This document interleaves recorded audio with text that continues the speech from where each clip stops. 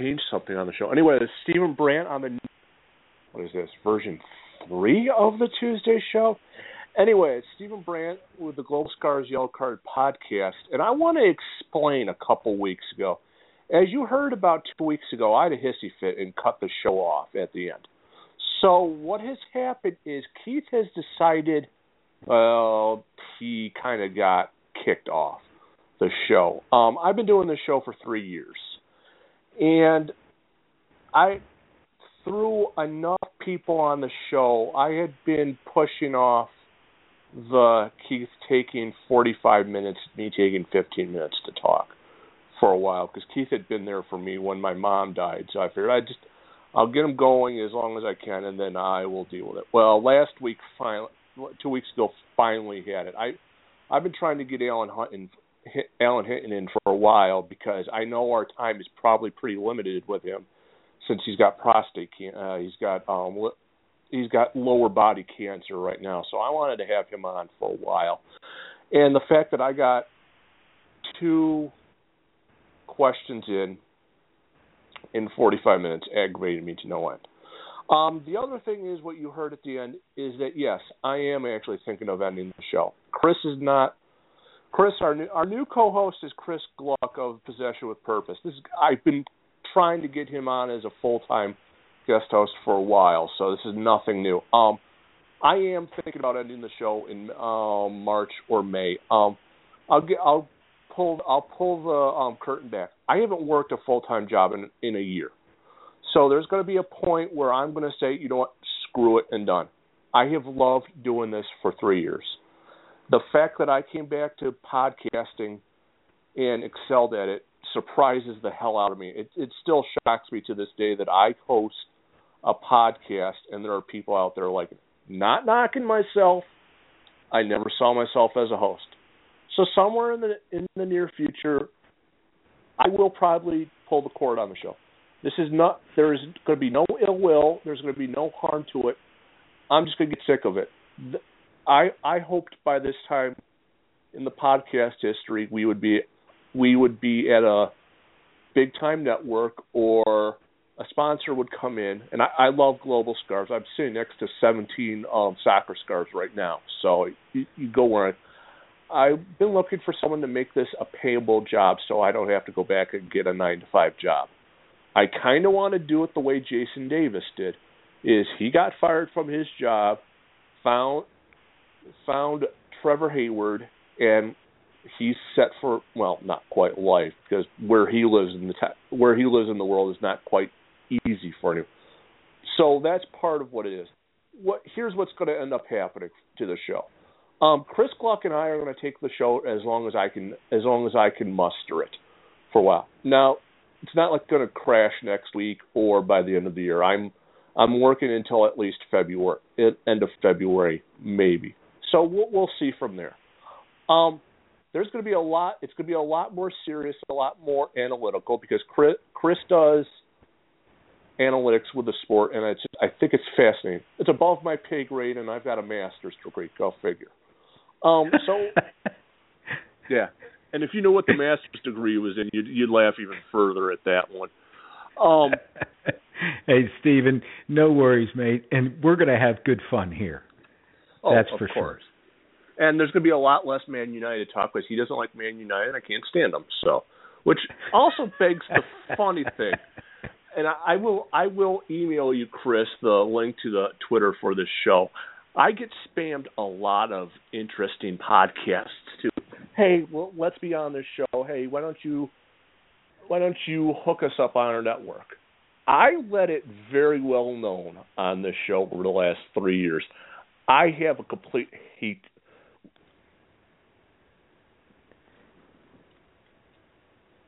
You have a complete.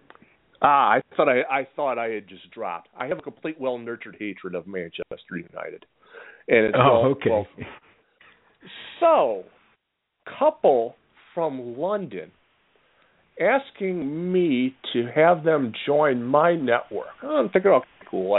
I get spammed by Cosmos broadcasts all the time. Well, I start talking to them.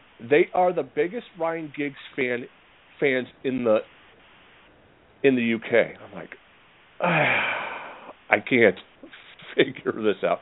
Anyway, so what we're going to talk about today, Chris has got some ideas on the MLS. I do want to kind of touch on what Jurgen Klinsmann, as a technical director, was talking about players going overseas, because Jurgen's kind of right, and I think the MLS needs to grow up.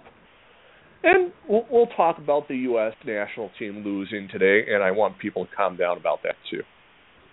And hopefully if he thaws out, because I know he's off today, Ryan Sealock will join the show, because he felt bad after the last time we were all on air, so he's going to eventually call in. So anyway, hey, it sounds good, Steven. And just so you know, I got a sky blue Man City kit top in my closet as we speak, and I pull it out probably 5 or 6 times during the summer at least. So there's no question I'm not a Man United fan, not with the sky blue jersey in my closet. That's for sure. And I'm not a closet Man City fan either. You just have something in your closet that is Man City, so go figure on that. It's funny, we've talked more Man City on this show than anything, because I don't know if you know him, Carter Kashnier. No. He used to be the communications director of the league of the NAL here in United States. He's kind of a soccer mogul in the media. He started up MLS Talk and World Soccer Talk, and it's kind of all over the place. But he wrote a book about supporting Man City throughout the ages in being an American. So wouldn't be the first time we talked about it. You had something when we talked about this show about Houston, and I kind of completely blanked on it until about now. Okay. Yeah, the Dynamo were demagnetized this year? Yeah. Yeah, I actually did. I did an article not too long ago about how poorly the Dynamo performed on the road this year, especially compared to last. I can talk to that for a little bit if you like, but you know, I did see the headlines today about the U.S. men's national team getting throttled by Ireland 4-1. We can talk that too. I didn't actually watch the game, or we can talk more about Klinsmann and MLS. That seems to be an interesting topic as well, especially with Klinsmann being. I mean, he's got a big ego, but when you're a big coach and you've been a big professional like he has, you've got every right to have a big ego, and this clash, I won't call it a clash of the Titans because I don't think MLS is a Titan by any stretch. I think they're big in the U.S., but it's like the Cosmos or NASL as a whole, even USL. They're non-salary cap leagues. They're gonna live and die based upon ownership actually acting like ownership, not like Chivas or some of the other clubs that have come and gone in Major League Soccer. So I'm an open canvas today, Stephen. If you like, I can touch on Houston. And okay, so for starters, I will. I mean, here's the thing, and these are words not from me, but from people who have followed Houston for a long period of time. The guys that write the SB Nation blog, Dynamo Theory, I think is what it is for the Houston Dynamo, and those guys were responded pretty heartily to the article that I wrote on the Dynamo, and I'm not going to quote them, but I'm going to paraphrase them that Dominic Kinnear was pretty steadfast in how he did business, and when it came to playing on the road, he made no adjustments at all throughout the entire year. And to give you an example of a team that did make an adjustment, roughly halfway through the season, the 14th game, Philadelphia sacked John Hackworth, and they brought in Jim Curtin, the assistant. And straight away, he made it a defensive adjustment. He dropped his line deeper. And I know this, but I'm not going to quote from who I know this from. And then the Portland Timbers did the same thing this year. They regressed their back line, and I know this for a fact because I have it confirmed from a member of the Portland Timbers organization that they did it. And in doing that, it helped them adjust their attack. Well, Kinnear didn't do that. They ended up with, I think, the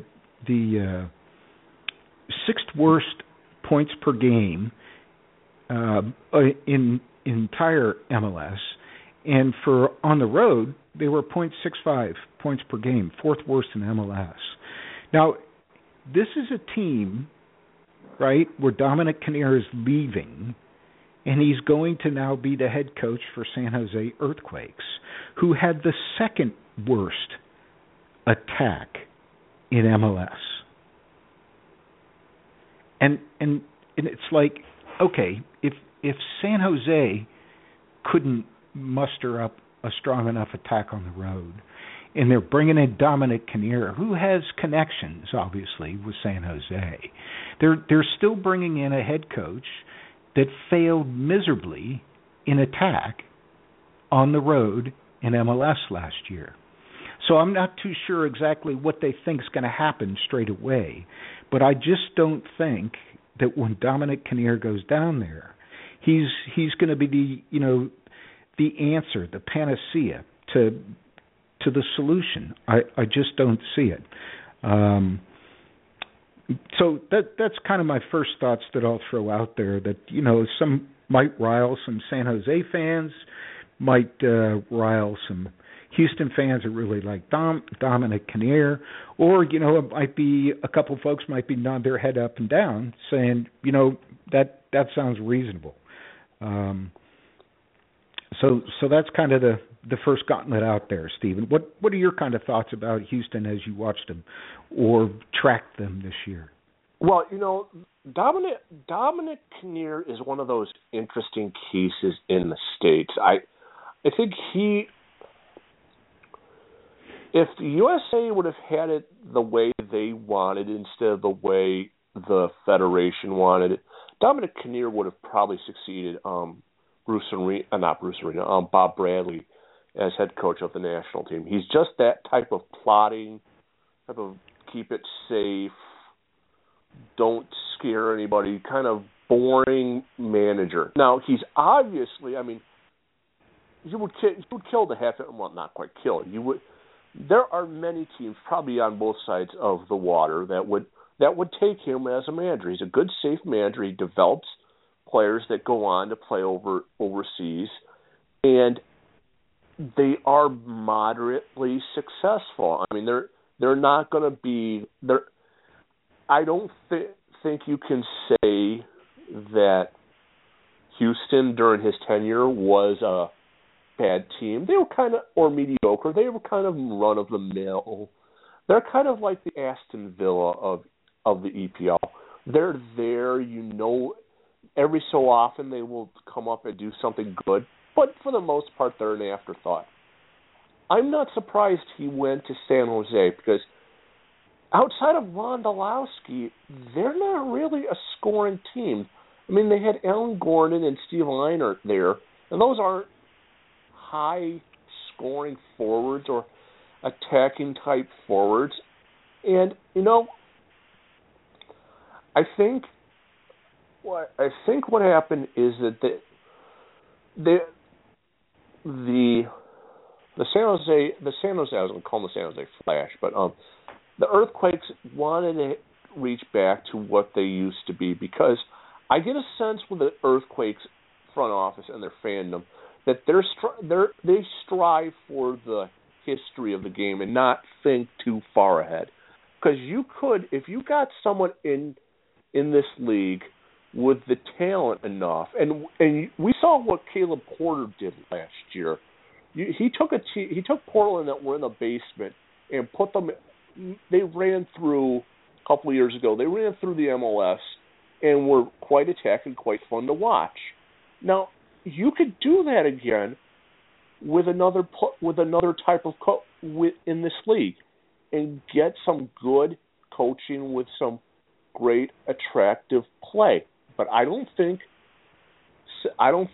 Houston or San Jose are looking for that. It's kind of, we don't have the talent. We're not going to have the talent. We're not going to be massively successful. So we're just going to bore you guys and do kind of the Sam Allardyce type of thing. Lump it up, kick it around every so often, and surprise someone. Kind of while we're here. I kind of... Well, yeah, go ahead.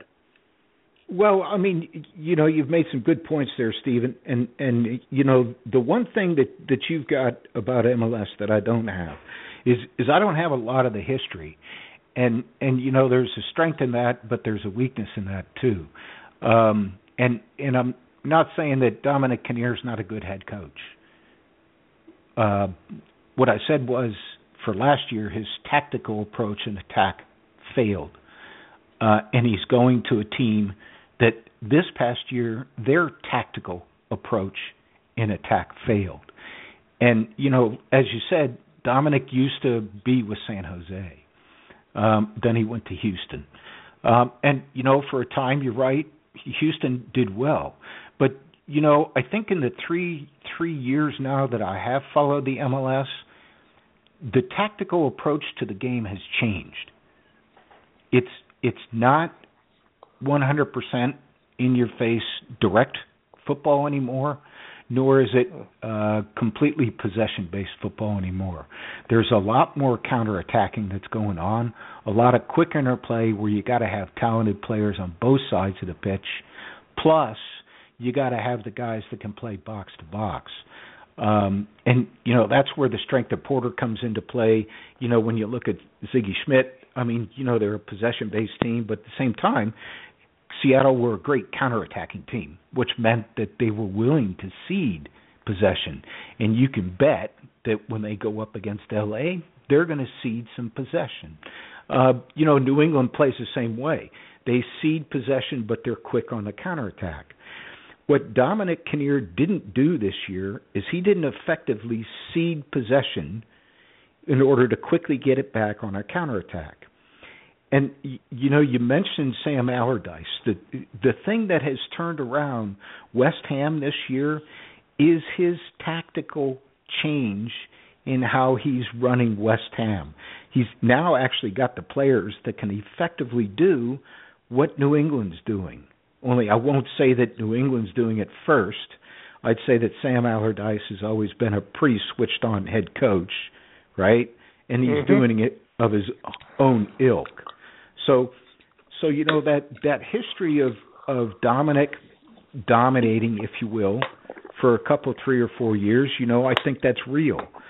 But in the last 3 or 4 years, that style of play that is kind of a bit stayed, where we're going to try to apply the pressure in the center part of the pitch, and we're going to play a little bit more direct when we have the opportunity to go over the top and swing it back. That didn't work. One, for Houston. Two, they didn't have the right strikers. I mean, Will Bruin is slow. He's slow. So he's not that quick counterattack, and he's not quite as physically fit, I think, as Adi or some of the other bigger strikers that are in MLS, like Martins, Obafemi Martins. I think, Martins might only be 1 or 2 inches shorter, but he's one hell of a lot faster, too. And he's good in the air. So that dynamic of the dynamo, in bringing that to San Jose, like you said, they got Chris Wondolowski. Who else have they got? They don't have anybody. They have that Tommy Thompson kid or whatever his name is, that everybody was crowing about.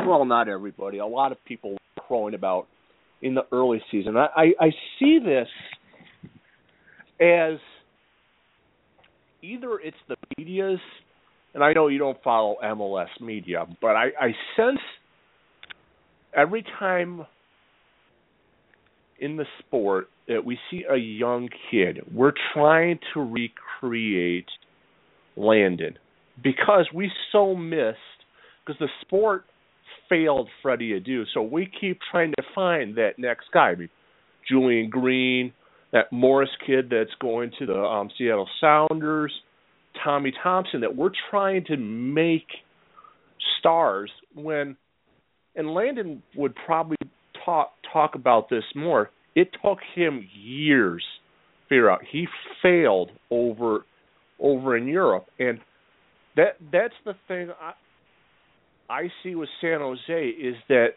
it's like they don't have good recruitment. They are set in their ways. That's all they want to do. They don't want to change it up. They're just happy. And maybe that's why Dominic Kinnear went back there. He's the safe pick. Whereas you have someone like Sam Allardyce, who, if you read coaching manuals, I don't know how many coaching manuals you've read, Chris, but in preparation for getting my coaching badge, I've read 3 or 4. And to a T, a bunch of these English managers have said that one of the smartest managers in the game is Sam Allardyce. Yeah, absolutely. Yeah. And once I don't know who said this, it might be someone, is that the FA is afraid of putting Sam Allardyce in as the England head coach, because he would change what they want. That's why Roy Hodgson's there. Yeah, I think Alan Hinton touched on that a couple of weeks ago, didn't he? And that was something that I wanted to poke him a bit more about as well. He's got the accent that's common as muck, and for some people in England, the common as muck accent is not the accent that you want being, the big cheese, the big leader. But it's like with Hodgson and the style of play that England attempted in this past World Cup. They tried to play with the big boys. They tried to play like Spain. They tried to play the possession-based game, and they failed miserably at it. And it's like, there's a lot of talented players on that team that can play a lot of different styles other than that possession-based style.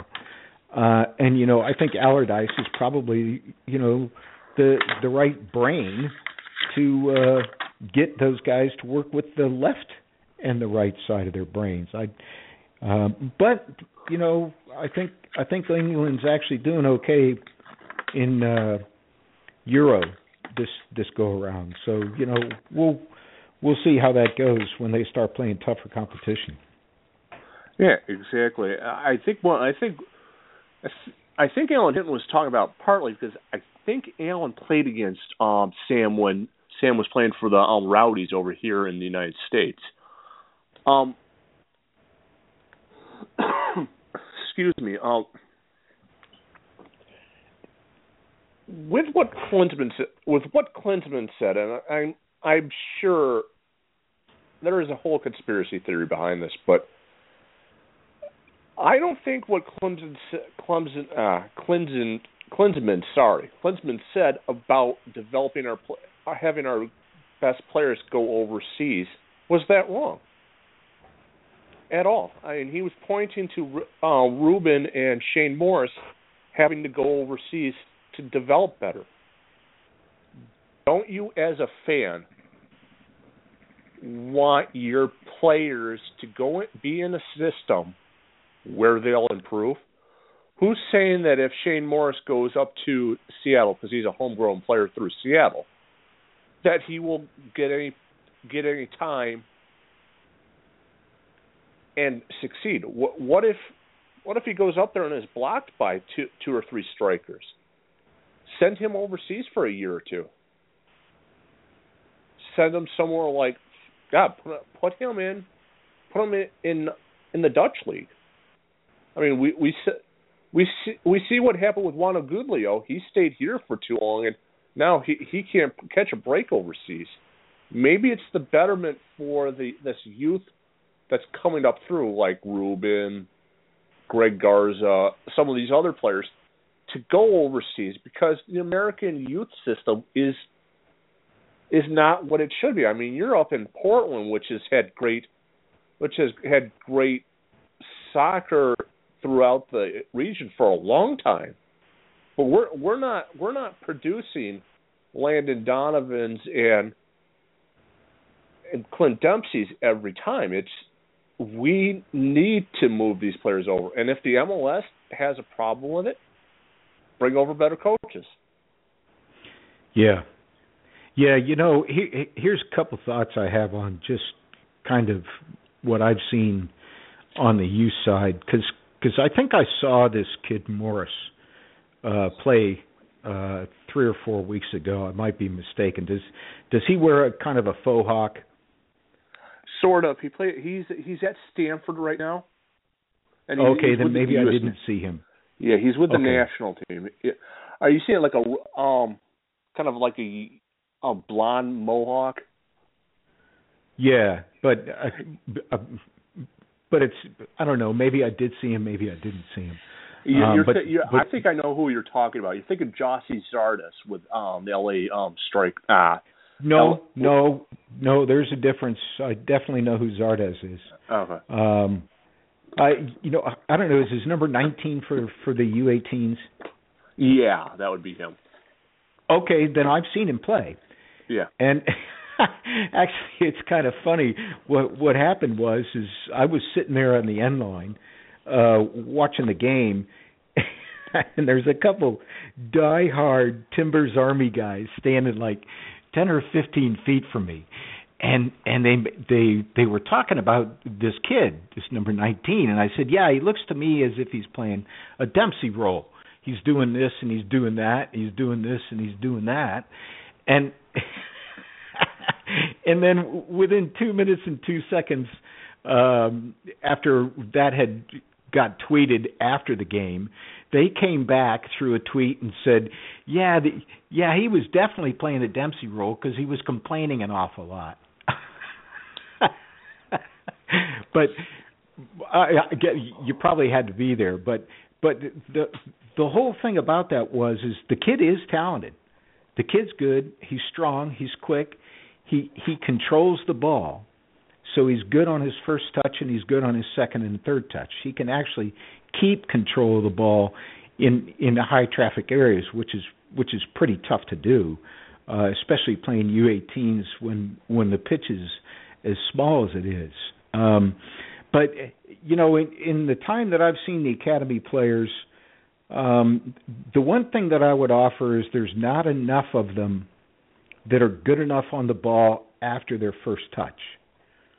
And as a youth head coach, the most critical thing we worked on, and this is back in the mid '90s when I was in England, and for the short period of time that I was a head coach in the States up in Seattle, we worked on first touch, and we worked on first touch, and then we worked on first touch, and then we worked on passing, and then we worked on first touch. And, when I see training, there's a lot of working on first touch and a lot of working on passing, but the combination of the two, I don't think, outside of an academy environment, right, in high schools, in junior high schools, or in junior, football clubs, I don't think they work enough on first touch, second touch, third touch, first touch, second touch, pass, first touch. I think they do too much dribbling. And, I mean, Stephen, you watch a lot of soccer. I watch a lot of soccer. From my vantage point, when I watch a lot of soccer, I don't see a lot of dribbling. I see maybe one player at a high-level team that's a really good dribbler, and that's it. You might have a second player that's a really good dribbler. But, the skill in dribbling is not what it has to be in order to be a great player. You have to be a great player. You got to have a great first touch, be able to pass, have vision, have first touch, because the ball just moves so much quicker when you pass. So, and I can't speak for what it's like on the East Coast, but I did a interview with the director of soccer out of Kalamazoo, Michigan, the other day, and we talked about that in his youth football club. Clubs need to work more on first touch, passing, first touch, passing, et cetera, because the game is so much quicker. So I don't know if that touches exactly on what you're saying in terms of players getting better development overseas versus in the States, but I think the issue is a lot of the players here in the States don't have enough training on first touch and passing to be at the same skill level as their aged counterparts in Europe. And so you got to, Yeah, exactly. I mean, that was the other thing. I mean, of course, I'm reading the Dutch coaching guide. It was cheap and close to me, and that was one of the things that I forgot who the guy. It's not Rinus Michaels that did it, but it's one of the guys that was talking about that is you're not going to always have people with great speed when you first come in. You have to develop the possession with the ball first, because you've got Will as you were saying, Will Bruins. He's not a fast guy, and he's at the top level here in the United States. I think also part of the problem, and I know Keith used to hit on this pretty regularly, and I know the guys on Beyond the Pitch on satellite radio, Phil Brown, who is actually Irish, talks about this a lot with his son out in L.A., is that way too many times you get kids that aren't rich, that have the talent. Well, you have these premier teams, and you probably have a bunch of them up by you, and I have a bunch of them by me. I'll give a good example here. I wouldn't say the smallest class of high school in New York State, but close to it, was won by basically an ESL team, an English as a second language high school. 90% of that team I actually coach in the summer. None of them are wealthy. They are all refugees and all have talent. I mean, we have three midfielders that if a good coach, and I'm not saying I'm going to be one, could get a hold of these guys, that you'll hear from them. The problem is, and we hear about this a lot, and this is just so American, is that you have to pay upwards of $2,000 for that. Well, here's the problem, folks. What rich suburb of Argentina did Lionel Messi come from? I'll stop you guys there. He came from the slums. Carlos Tevez came from the slums. Riquelme came from the slums. I can go on. I mean, Pele's always on the borderline of being broke. That's the reason why he was in the States the first time. We don't have the generations of people that are coming up that are just playing free, just out there kicking the ball around on the street. It's all organized. It's all soccer moms. And to be honest, you get sick of it by 10, 11 years old, and you move on. I coach U14s. I've got kids here that actively want to play on a daily basis. Now, they're all foreign, so it's a big difference. If I would come out there and gone through some of the stuff, I think what we need is not Premier League, so we need something like, I don't know if you guys do it out here, but we do this in basketball, and here's the Catholic leagues. Here for basketball, I played with Abby Wambach growing up. She was my point guard. And we all played in a pretty poor type of area.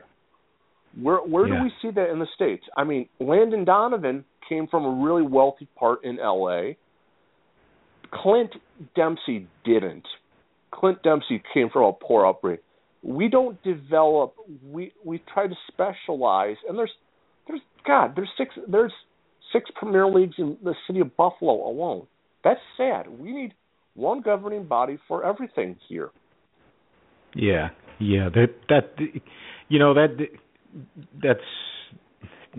That's big, and I mean that geographically. I mean, when I think about England, and I was a head coach there for the youth, we had 140 kids in a village kind of area, and you go 5 miles away and you get another football club. You go 4 miles away another direction, you get another football club. You go 4 or 5 miles away, you get another one.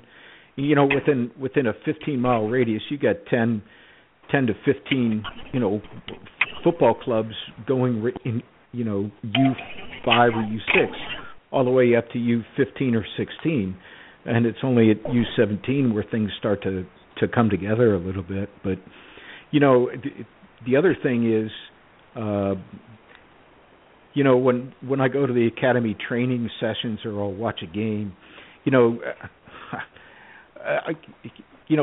this is America, and the people that are on the sideline scouting those kids are college coaches. And there's not people when they play for a football club in an academy in Europe. They don't have college coaches on the sideline scouting them. They have professional scouts scouting them for professional football clubs. So even the academies here, there's the one-off, the two-off, like L.A. They've done a great job. I think the bigger the dynamic you have of population, the more likely you're going to have of players not going to college. But even the academy coaches have to cater, and I say that specifically. They have to cater to the parents of the kids that play on their academy teams for college.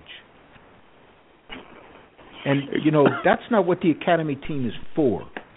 The academy team is for the club, for the players to develop and play professionally for the club, not go to college outside of the United States. Inside of the United States, and I'm not poo-pooing college. I'm not doing that at all. But it's the atmosphere, the environment that's different. And, in as much as Klinsmann might not have talked about that, you have that atmosphere, that environment where the kids, the first thought is they're going to go to college. Well, that's not the case with kids in Europe. The first thought's they're not going to go to college. The first thought is they better be good on their first touch and better be great at passing, or they're never going to make money playing soccer. Yeah, exactly. I do want to welcome him because I think you can hear him in the background. The guy that caused a real fun practice with Daniel Fernstein last night. Hey, Ryan. Hey, sorry, I can go off my car phone if it's too loud. No, as long as well, there is a bit of background, Ryan, but I think we'll be okay. All right. We'll be okay. Anyway, I did want to have you in. Now, I'm sure you obviously worked during the U.S. national team game. But what is it? I know you get to watch some of it. I mean, what is your view of these meaningless friendlies at the end of the year? I really didn't get to watch a whole lot. I saw the final scoreline. I mean, I think it's good in the sense that a lot of guys get to see time that normally wouldn't. I mean, to Bill Hamid, he's normally never going to be in goal. Would have rather seen Sean Johnson, but I think he's training in Europe right now, or he was with Hull City. But just getting to season the team, I mean, that's one thing. If Klinsmann's going to go with a lot of young kids, they need time. So we could have odd friendlies, when a lot of other teams may not be playing. That's fine. If you want to grow the kids, they need some seasoning, and whether it's in a meaningless friendly in November or December, hey, it all counts the same in the end. So there weren't a lot of first-team starters in this Ireland match then, Ryan? Yeah, for neither. I mean, the most. Well, we don't have our first team goalkeeper because Tim Howard's taking a year off, and rightfully so. I think more players should be doing that. And I mean, he left most of the World Cup squad back. I think what we're finding is people are getting too wound up about these games. Is that we lost 4-1 to Ireland, not a top club, a top nation overseas at all. But you got to remember, as what you were saying before, Chris, the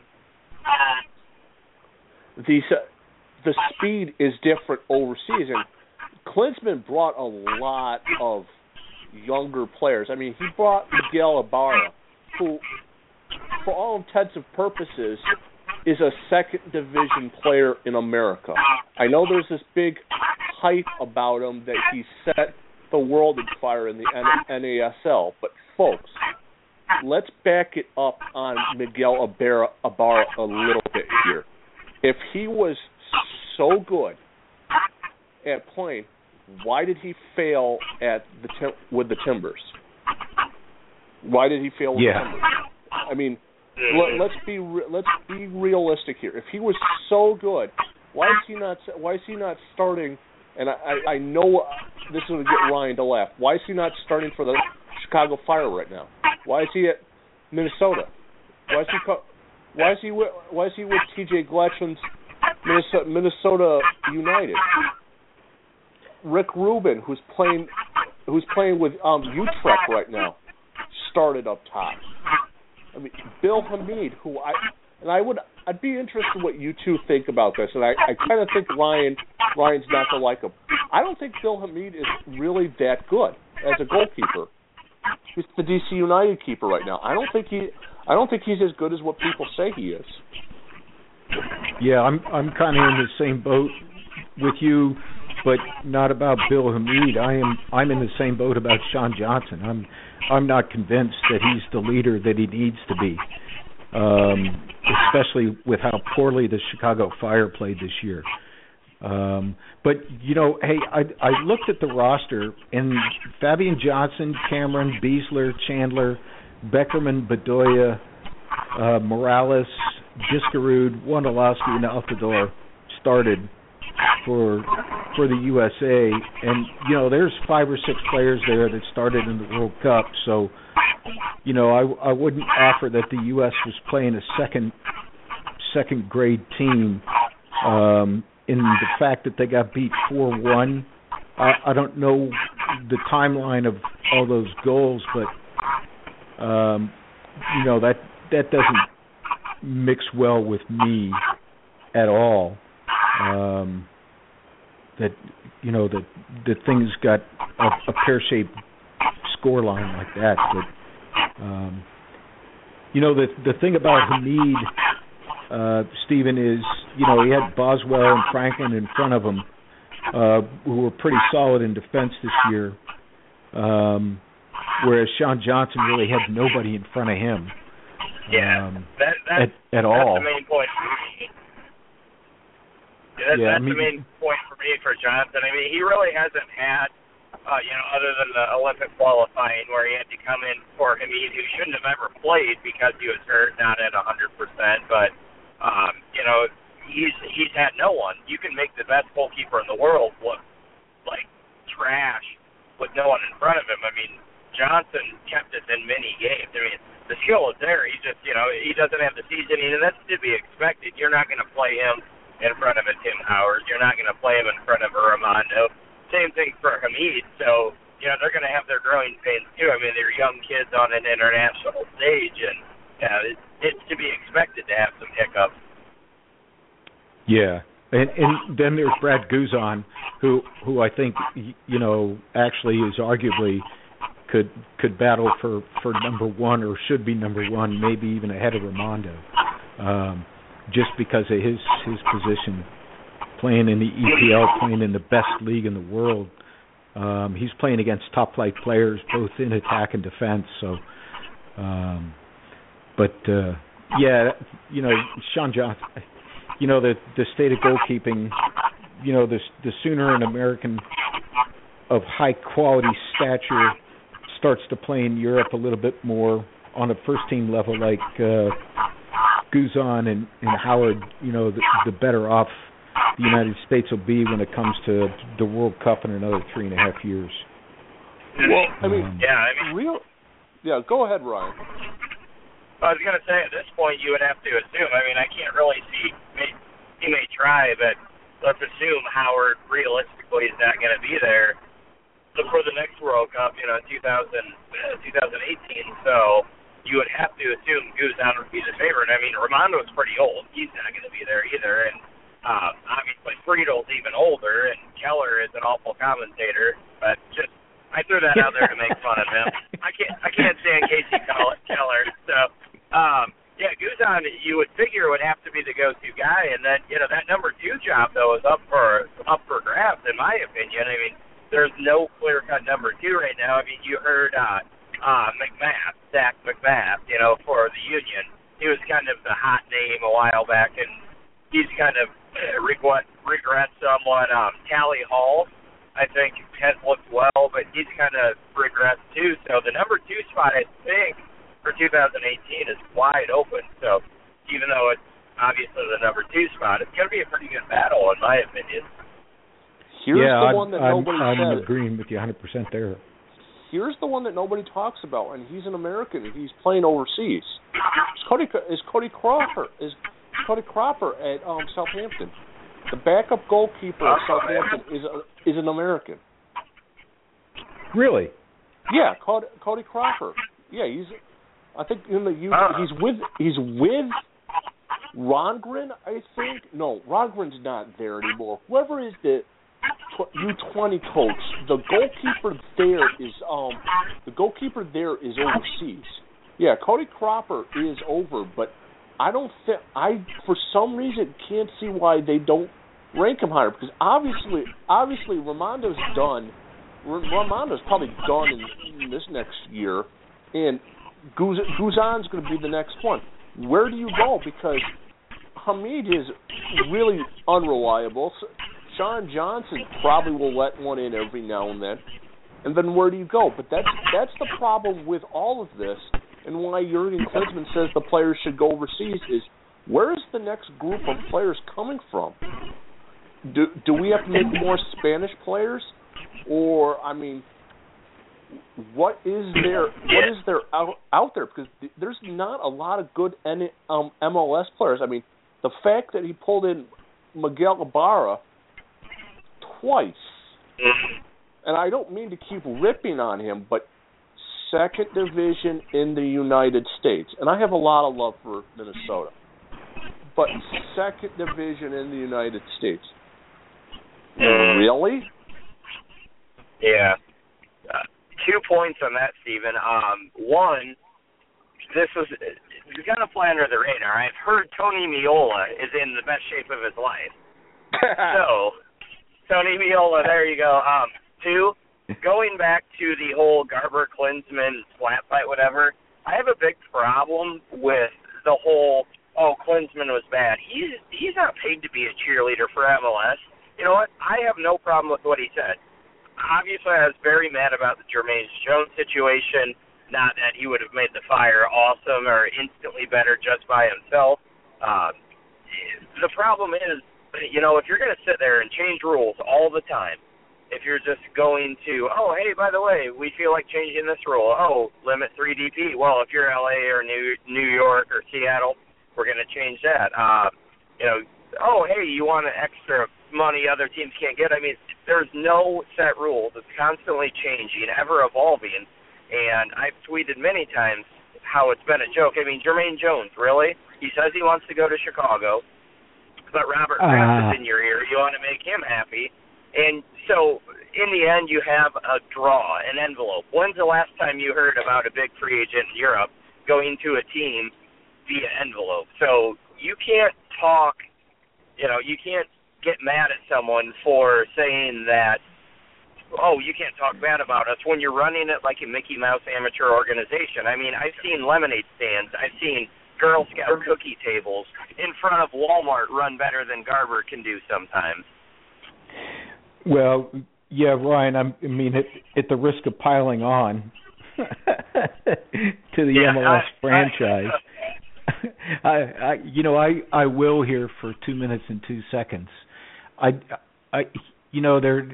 There's just something that's completely wrong about an organization that you have somebody like Chivas USA that exists and then disappears, and then you got another organization coming in 2 years that's going to have as much money as New York City FC, but who knows what sort of fan base they're going to have. Here's the thing. I mean, I'm not a Chicago Fire fan, but I'm not a hater either. My understanding was Jones did not want to play for Frank, and he did not want to play central midfield or central defense for Frank because the style that Frank has as a head coach is almost dinosaur-like compared to Jay Heaps,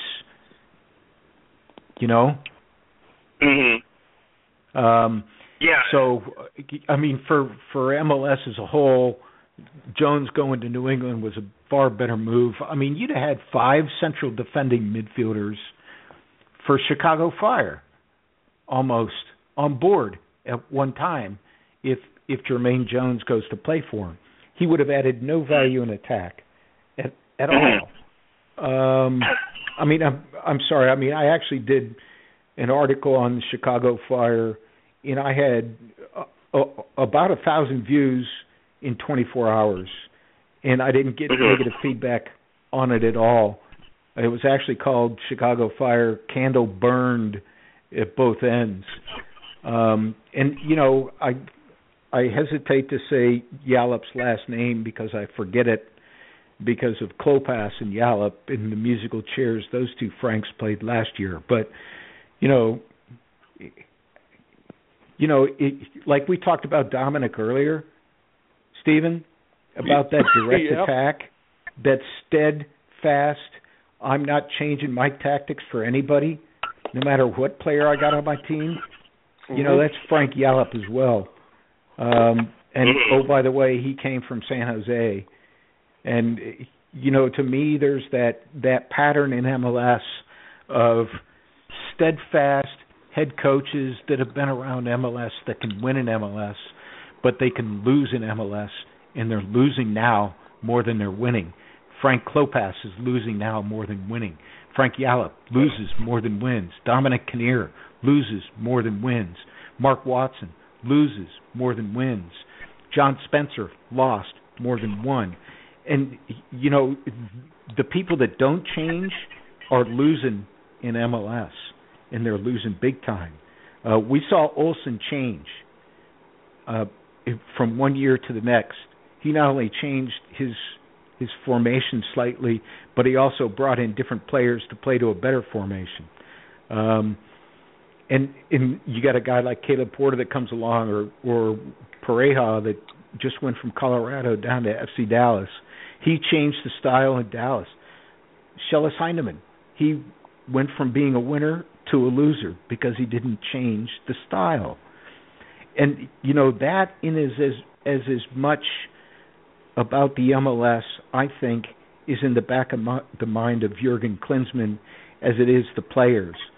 Because if you don't have head coaches that are willing to change the tactics and the styles that they need to in order to be more competitive, to bring more competitive players to the game, then the players really ought to go someplace where they're going to be more competitive because they got tactics that are leading edge.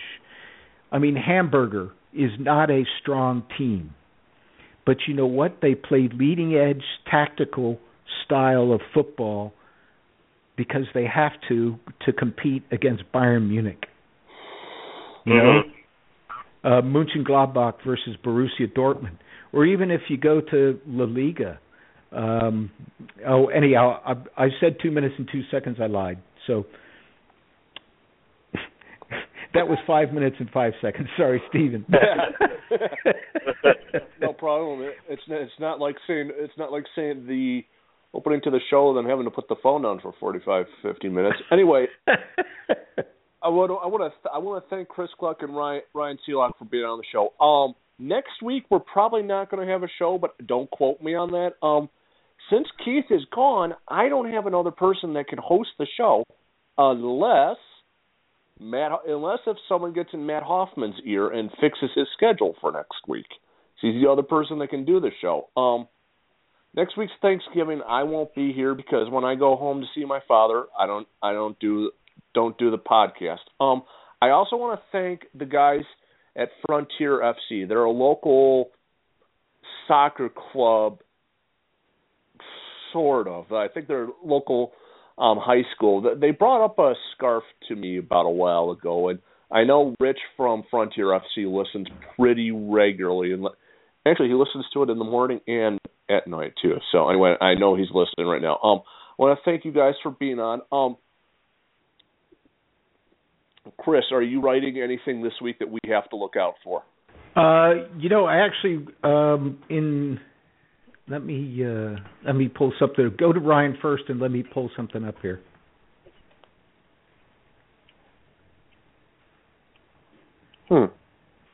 Okay, hang on.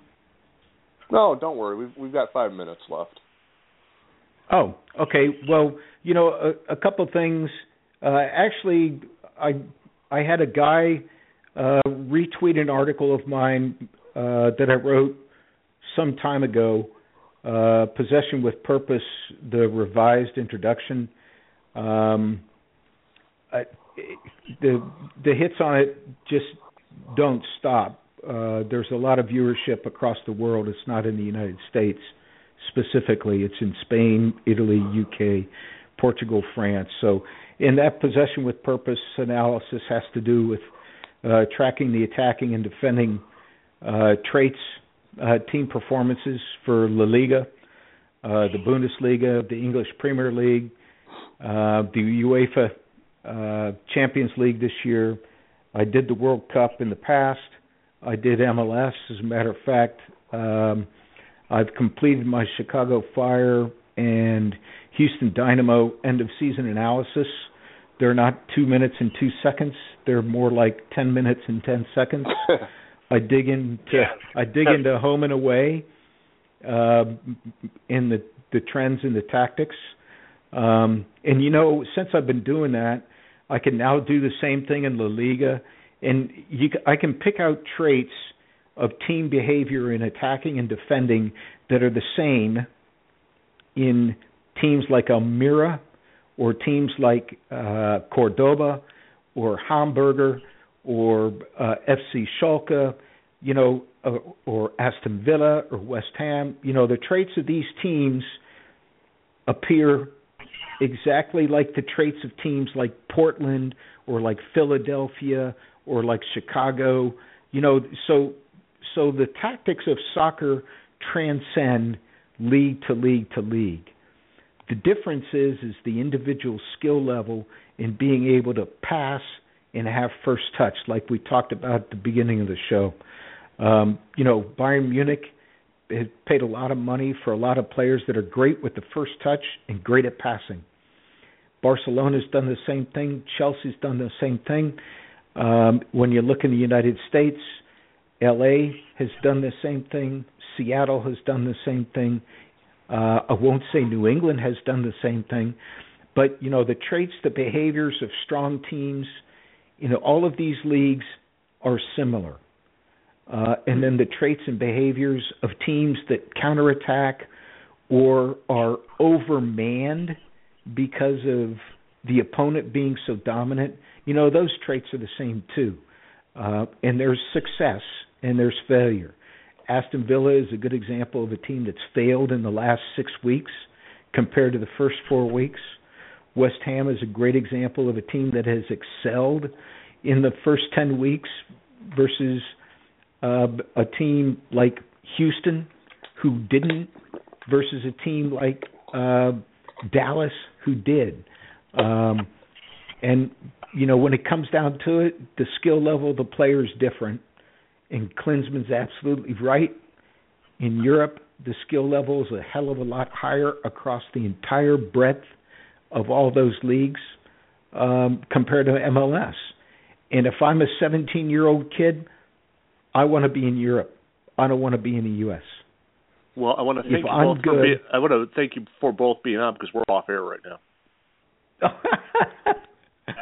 Oh shit! we're a little off air right now because when it goes, I forgot you two can't hear 10 seconds. You can't hear the countdown that I get in my ear because since I'm as the host. So yeah, once you start going, I'm like, ugh.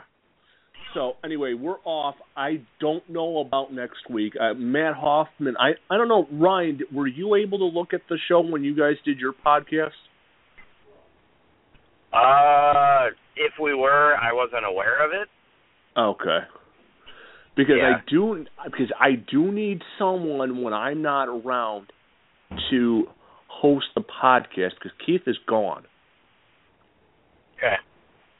So I will sometime this week talk to you three, and I'll get Hoffman in. I'll get Hoffman in on this because he's the only person that knows how to do this now. But anyway, I'll get you three involved just to figure it out. Okay. So anyway, I'll talk to you later. I'd be glad to help out. To help out. I mean, Tuesdays are easy for me usually. So. Okay, that's no problem, man. I will talk to you later, too, Chris. Okay. Yeah, all right, absolutely. Later, guys. All right. Bye. Bye-bye.